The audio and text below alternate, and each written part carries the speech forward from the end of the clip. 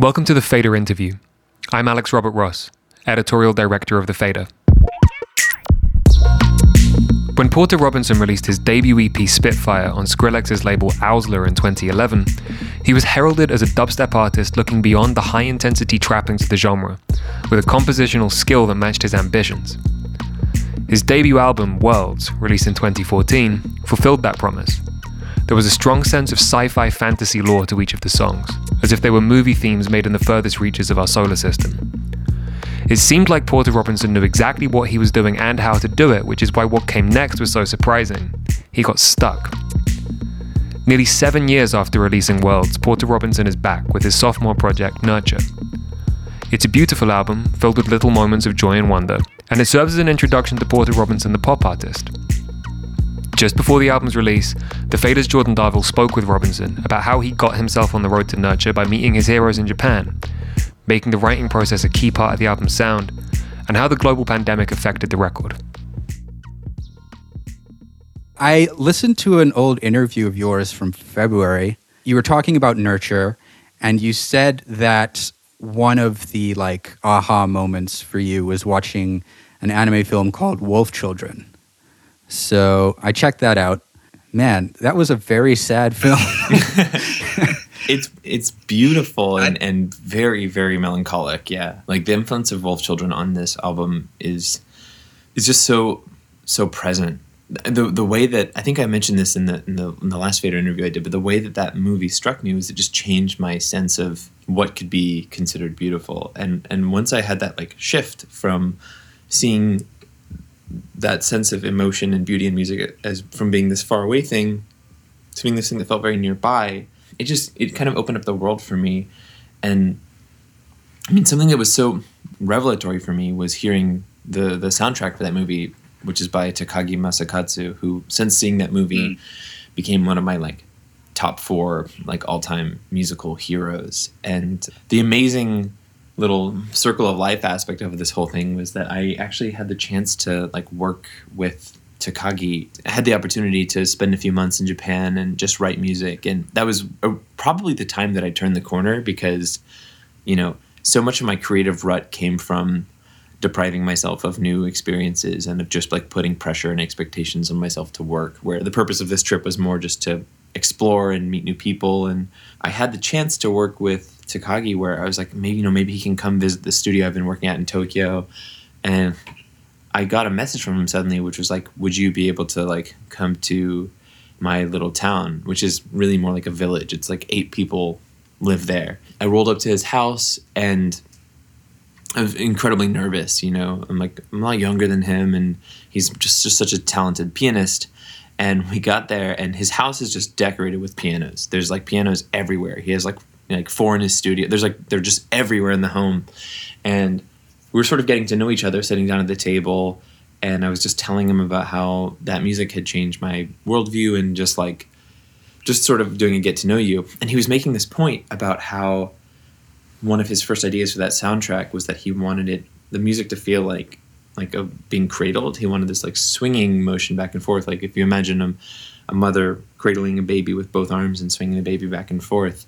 And then as he's illustrating this point, he turns around to the piano that's right behind him, because there's a piano everywhere in the house, and plays my favorite section from my favorite song on the entire soundtrack, which is Circulation, and its main sort of leaf motif. And I just I was trying to continue the conversation with him, but I was on the verge of tears trying to talk to this guy. I very nervously played him the music I had been working on, and he kind of gave me his feedback, and I remember he really liked Get Your Wish.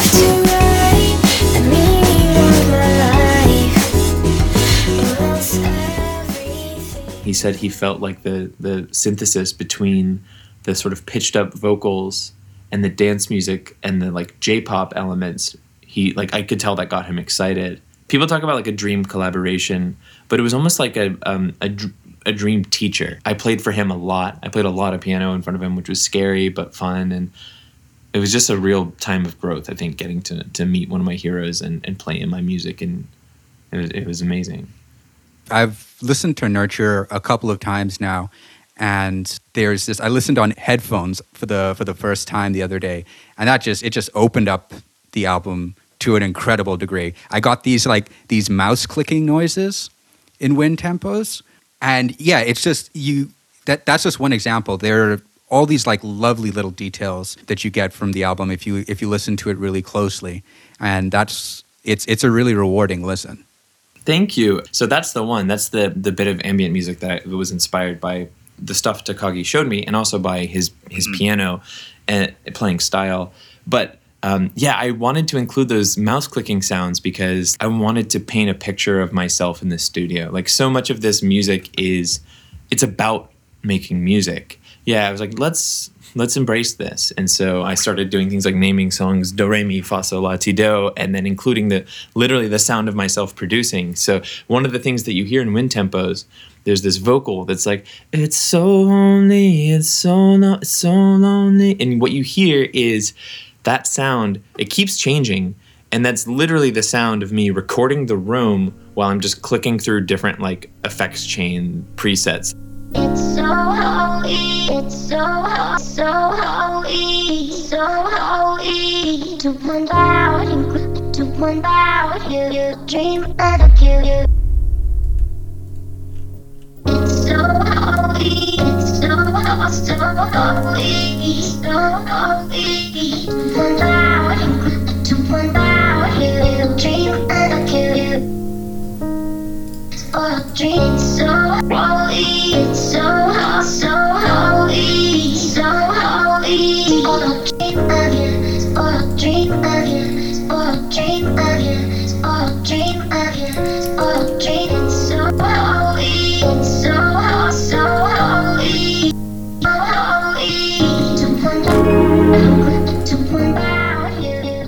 I was like, let's show the sound of me like exploring and experimenting, because I don't know, I'm just trying to like, I guess, just paint a picture of what this process is like. Like, it's so much a love letter to creativity. I guess I wanted to lift the veil in some sense there. But it's also like, when you talk about intentions, about what you wanted to do, so much of that is after the fact. You're working on intuition for the most part, and I just put that in there because it felt right and sounded cool.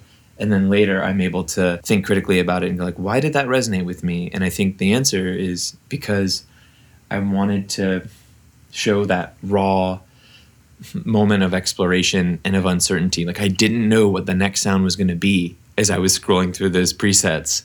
And, but somehow the fact that I'm recording the room and just showing the process kind of gels it together, I guess. Yeah, one of the things that makes the creation of this album so inspiring is that for a lot of other artists who, you know, might have went through what you went through, your struggles with writer's block, it would have been enough to like go back and do another album like Worlds.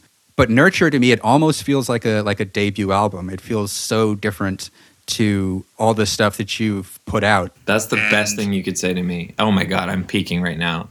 Calling it a debut album, that makes me feel amazing. How did you get to a place where you felt comfortable doing all this experimenting again? I felt like with Worlds, I'd figured out my style and I had figured out what I was supposed to do. And so I tried to do that same thing again. But the reality is that you can never really go home. And I don't think that you can authentically do the same thing twice, because once I have this meta awareness of what Worlds is, it gets a little bit diluted every time you go back to the well. Every time I would try to make something that sounds like Worlds, it became more and more of a caricature and less of an exploration. And I think like the thing that made Worlds good was the excitement that I felt about this new idea of having this shift in the sound from this EDM party music into something that was a little bit more synth pop. I can never feel that way again. I'm a different age. I've had different life experiences since then. And so it's funny, there's quite a few lyrics on Nurture that talk about nostalgia as being a bit of a problem, which is funny because I'm a naturally very nostalgic person. But on Unfold, there's the lyric that's like, I wish I could go home and then in quotes, you're just nostalgic. And then in musician, I have to say, I was so nostalgic, but I'm fine without it. You don't really want what you think you want. Part of that's like addressed to myself. Part of it's addressed to my audience. I think I can make an album really similar to Worlds. And while the people who like those sounds, I think they would like it at first, I don't believe it would stick with them, because I think Worlds hit them at a specific time in their life where those ideas felt fresh and exciting relative to the other things they were listening to. Like, you just can't, it's sad, but you can't really go home. And as I've gotten older, I've realized that it's so much better for me to try to form new memories than to try to recreate the nostalgia I felt. Yeah, and form new ideas of what home is, which is more challenging. If you try to go back to a technique that you know all too well, like if I was to sit down and try to write a hook for the beginning of the song and then a verse from there, I know I can do that. So as soon as I start writing, it's almost like I'm like racing my own shadow, where I'm like, I know what I've done here and I have a certain expectation of how well I should do it. But if instead I decide to start a song by first recording the sound of me tapping on an aluminum can, I'm saying this because I'm drinking a LaCroix right now, and then reversing that and pitching it way down and then putting it through a sampler, I'm just fucking around. There's no expectation of making anything good from that. And so like it totally disarms you creatively to try to do something that you don't have an expectation will pan out. So that's why I'm like, what am I going to do next? Like, am I going to start rapping? Like, I have no idea of like what is the future of my music going to hold. I actually really wish that I could know what that would be now. But I now that I've finished Nurture, I'm looking to the future being like, what's the next thing that's going to excite me? That sounds exciting, like in itself. It is, but it's also daunting, And I mean, I'd say the biggest mistakes I made pre-Nurture were, and I've characterized this many times, but the first mistake that I made was going into this studio with the intention of proving myself and going in thinking, I'm worried I can't make music anymore. This was all after I had this like panicky episode about not being able to make music anymore. So I'd come into the studio thinking, I have to prove I can still do this. I have to show myself that I'm still capable of making music, which is a pretty anxious place to begin from and not super conducive to creativity. That was step one of going into hell, basically, was trying to prove myself and my own abilities. And then the second mistake was I cut out too many other aspects of life. I thought I wasn't making music because I wasn't working hard enough. So I increased my hours working and cut out all of the stuff that ultimately becomes fertilizer for creativity, like going out and falling in love and watching new movies and exploring and trying an instrument you haven't played before or trying a new technique. It was like I was too scared and I had this white knuckle grip on my own sense of myself that like I couldn't try messing around with a musical idea that didn't seem like it would work, something truly creative and exploratory, because I needed results now, That was the biggest mistake. And it's certain, I'm sure I'll learn new lessons in the future, but I feel like, now that I'm looking towards the future of my music, my first thought is I need to go like have some new experiences and have new things to write about and try things I've never tried before, because otherwise I'm going to fall into the same patterns. Do you have like a list of those things? I definitely want to learn to like dance. That's something that feels like it's on my list. It's a new perspective on music and rhythm. Like I got my first little taste of like what dance might feel like working with a choreographer a few weeks ago, trying to figure out like a stage presence for the live version of this album. And it's all really simple. And if you watch what I do, it literally just looks like I'm like walking around the stage and stuff like that. And a lot of choreography is like, just make sure you have a microphone at this station when you get over here, like simple stuff like that. But once I started tapping into the idea of like choreography and movement, it became so clear to me that it's like you're on an airplane and all the windows are closed and everyone's sleeping, but the airplane is actually like above the clouds and it's daytime because you're changing time zones, and you like open the airplane window just slightly and it like blinds everybody. That's how big the world of movement feels to me right now, where I'm like, I feel like I just barely like looked through the tiniest crack in the window and realized how expansive it is and how much growth is possible in that department. And like every skill is like that, And so I'm just like excited to to find another thing to kind of improve at and find another form of self-expression. Whereas like I think a few years ago I would have been like, dude, dance, what the fuck are you talking about? Like you have to make music. Those kinds of things lead to creativity in unexpected ways.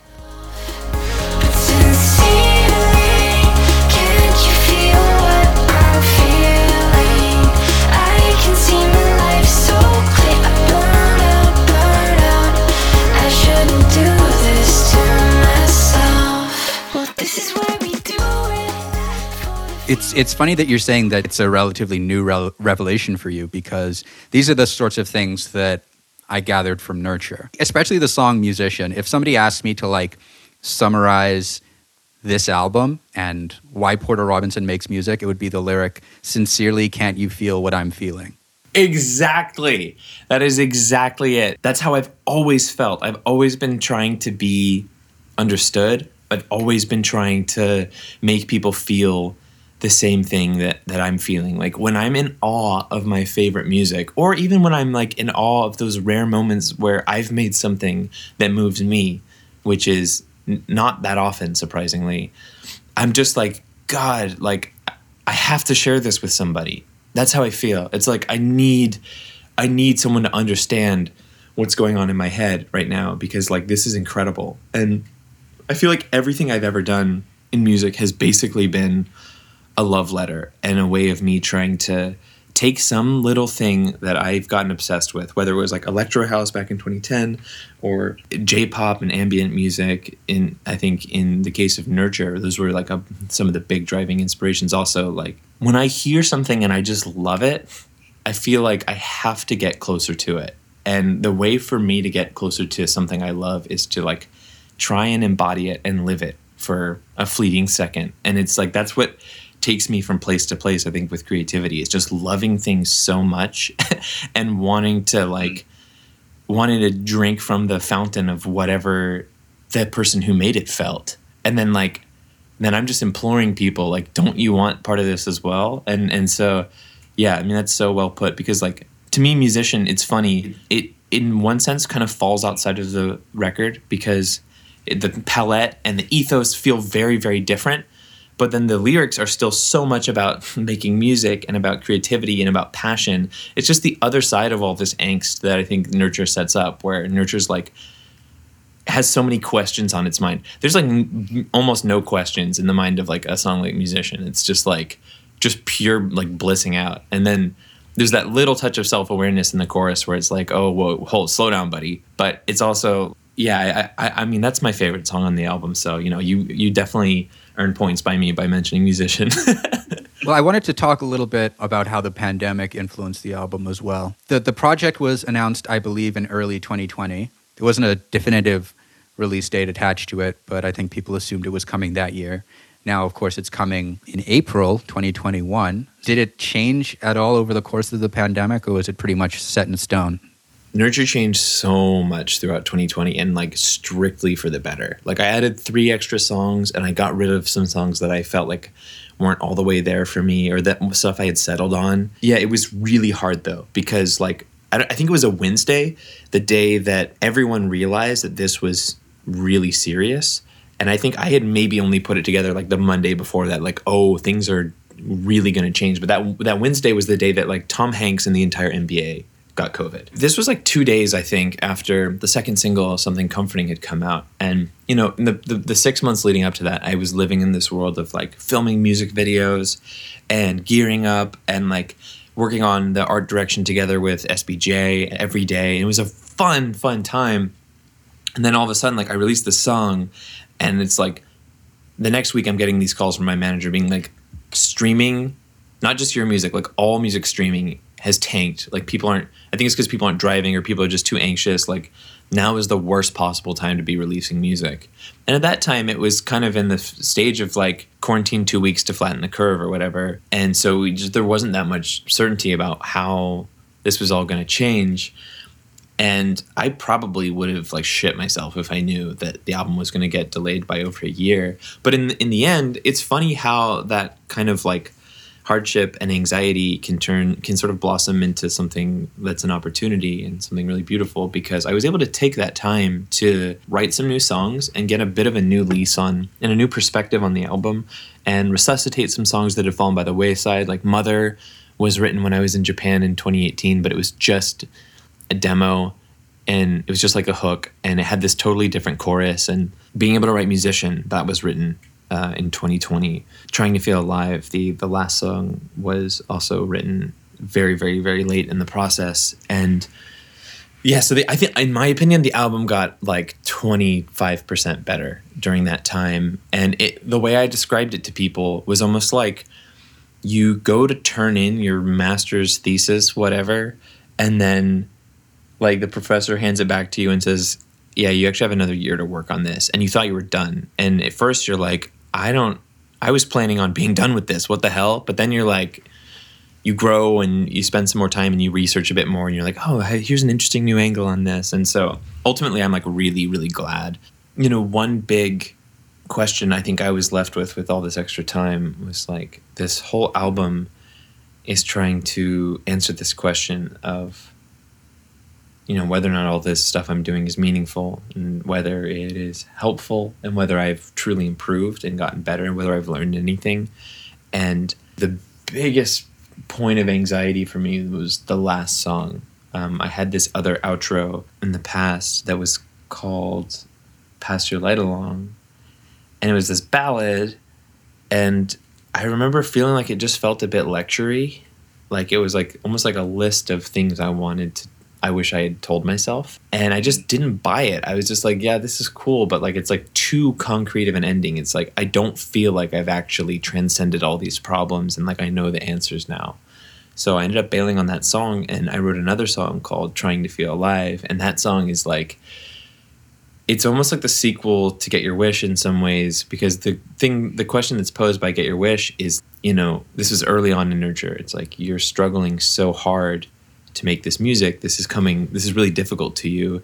And clearly in some ways, all the attention that you've gotten has been kind of bad for your brain. So what is it that we're really wanting here? You've played Coachella like 3 times. Like, are you really hoping that at this next level of success or whatever, that's going to be the thing that fixes you? And the answer to that is an obvious no.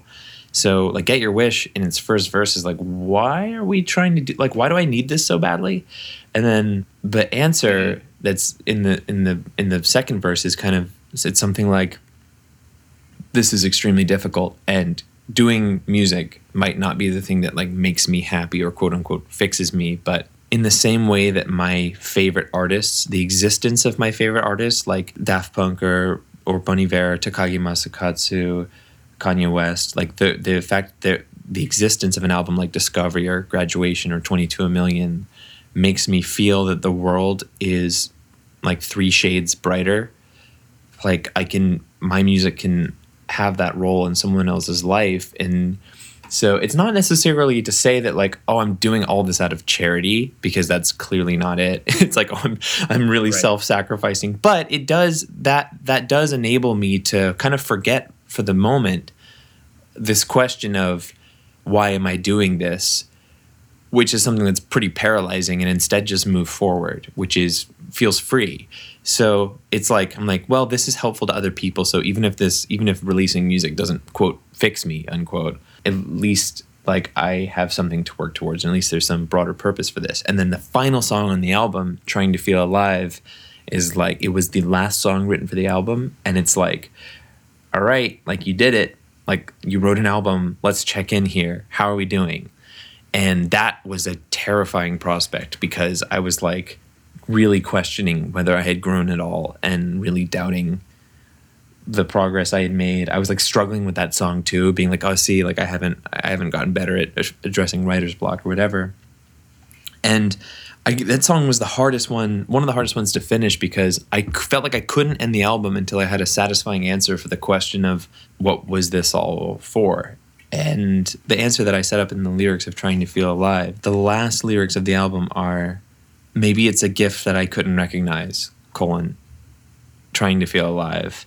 And the idea is this struggle that I feel, and that I think every artist feels, of constantly feeling like you're not quite good enough and that you have more to say and more to do, and not being satisfied is the thing that keeps you going and keeps you moving forward. And it's better to be moving forward than I think to be perfectly content. I don't want to write an album where when it's done, I feel like I never have to write music again.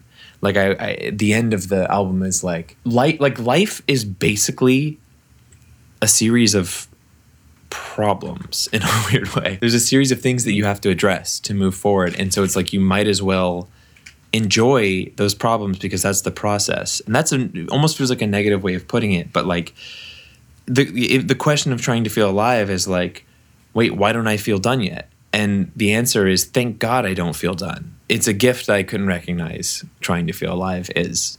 So that was satisfying to me, at least for the album. And so that was another like part of the worldview, like being able to do this self check-in and be like 2 years later after writing Get Your Wish, like, how are we? And the question is like as insatiable as ever, but at least I'm enjoying the process now. We'll leave it there. Porter Robinson, thanks very much for joining us. Hey, thanks so much for having me. This was a great time. Maybe it's a gift that I couldn't recognize. Maybe I don't really need to feel satisfied. Maybe it's a gift that I spent all this time just trying to feel alive. Maybe I don't really want to be satisfied. Maybe it's a gift that I couldn't recognize. Maybe this was all.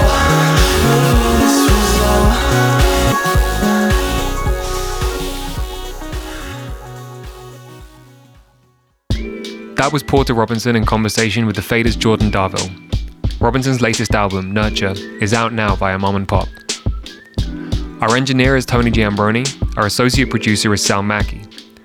We'd like to thank Loughton Audio for providing our microphones. You can find them at lautenaudio.com. And we'd like to thank James Ivey for providing our intro music. Remember to like and subscribe to The Fader Interview wherever you listen to podcasts, and keep an eye on thefader.com for essential music news, interviews, and essays. We'll be back next week with another episode of The Fader Interview. Bye until then.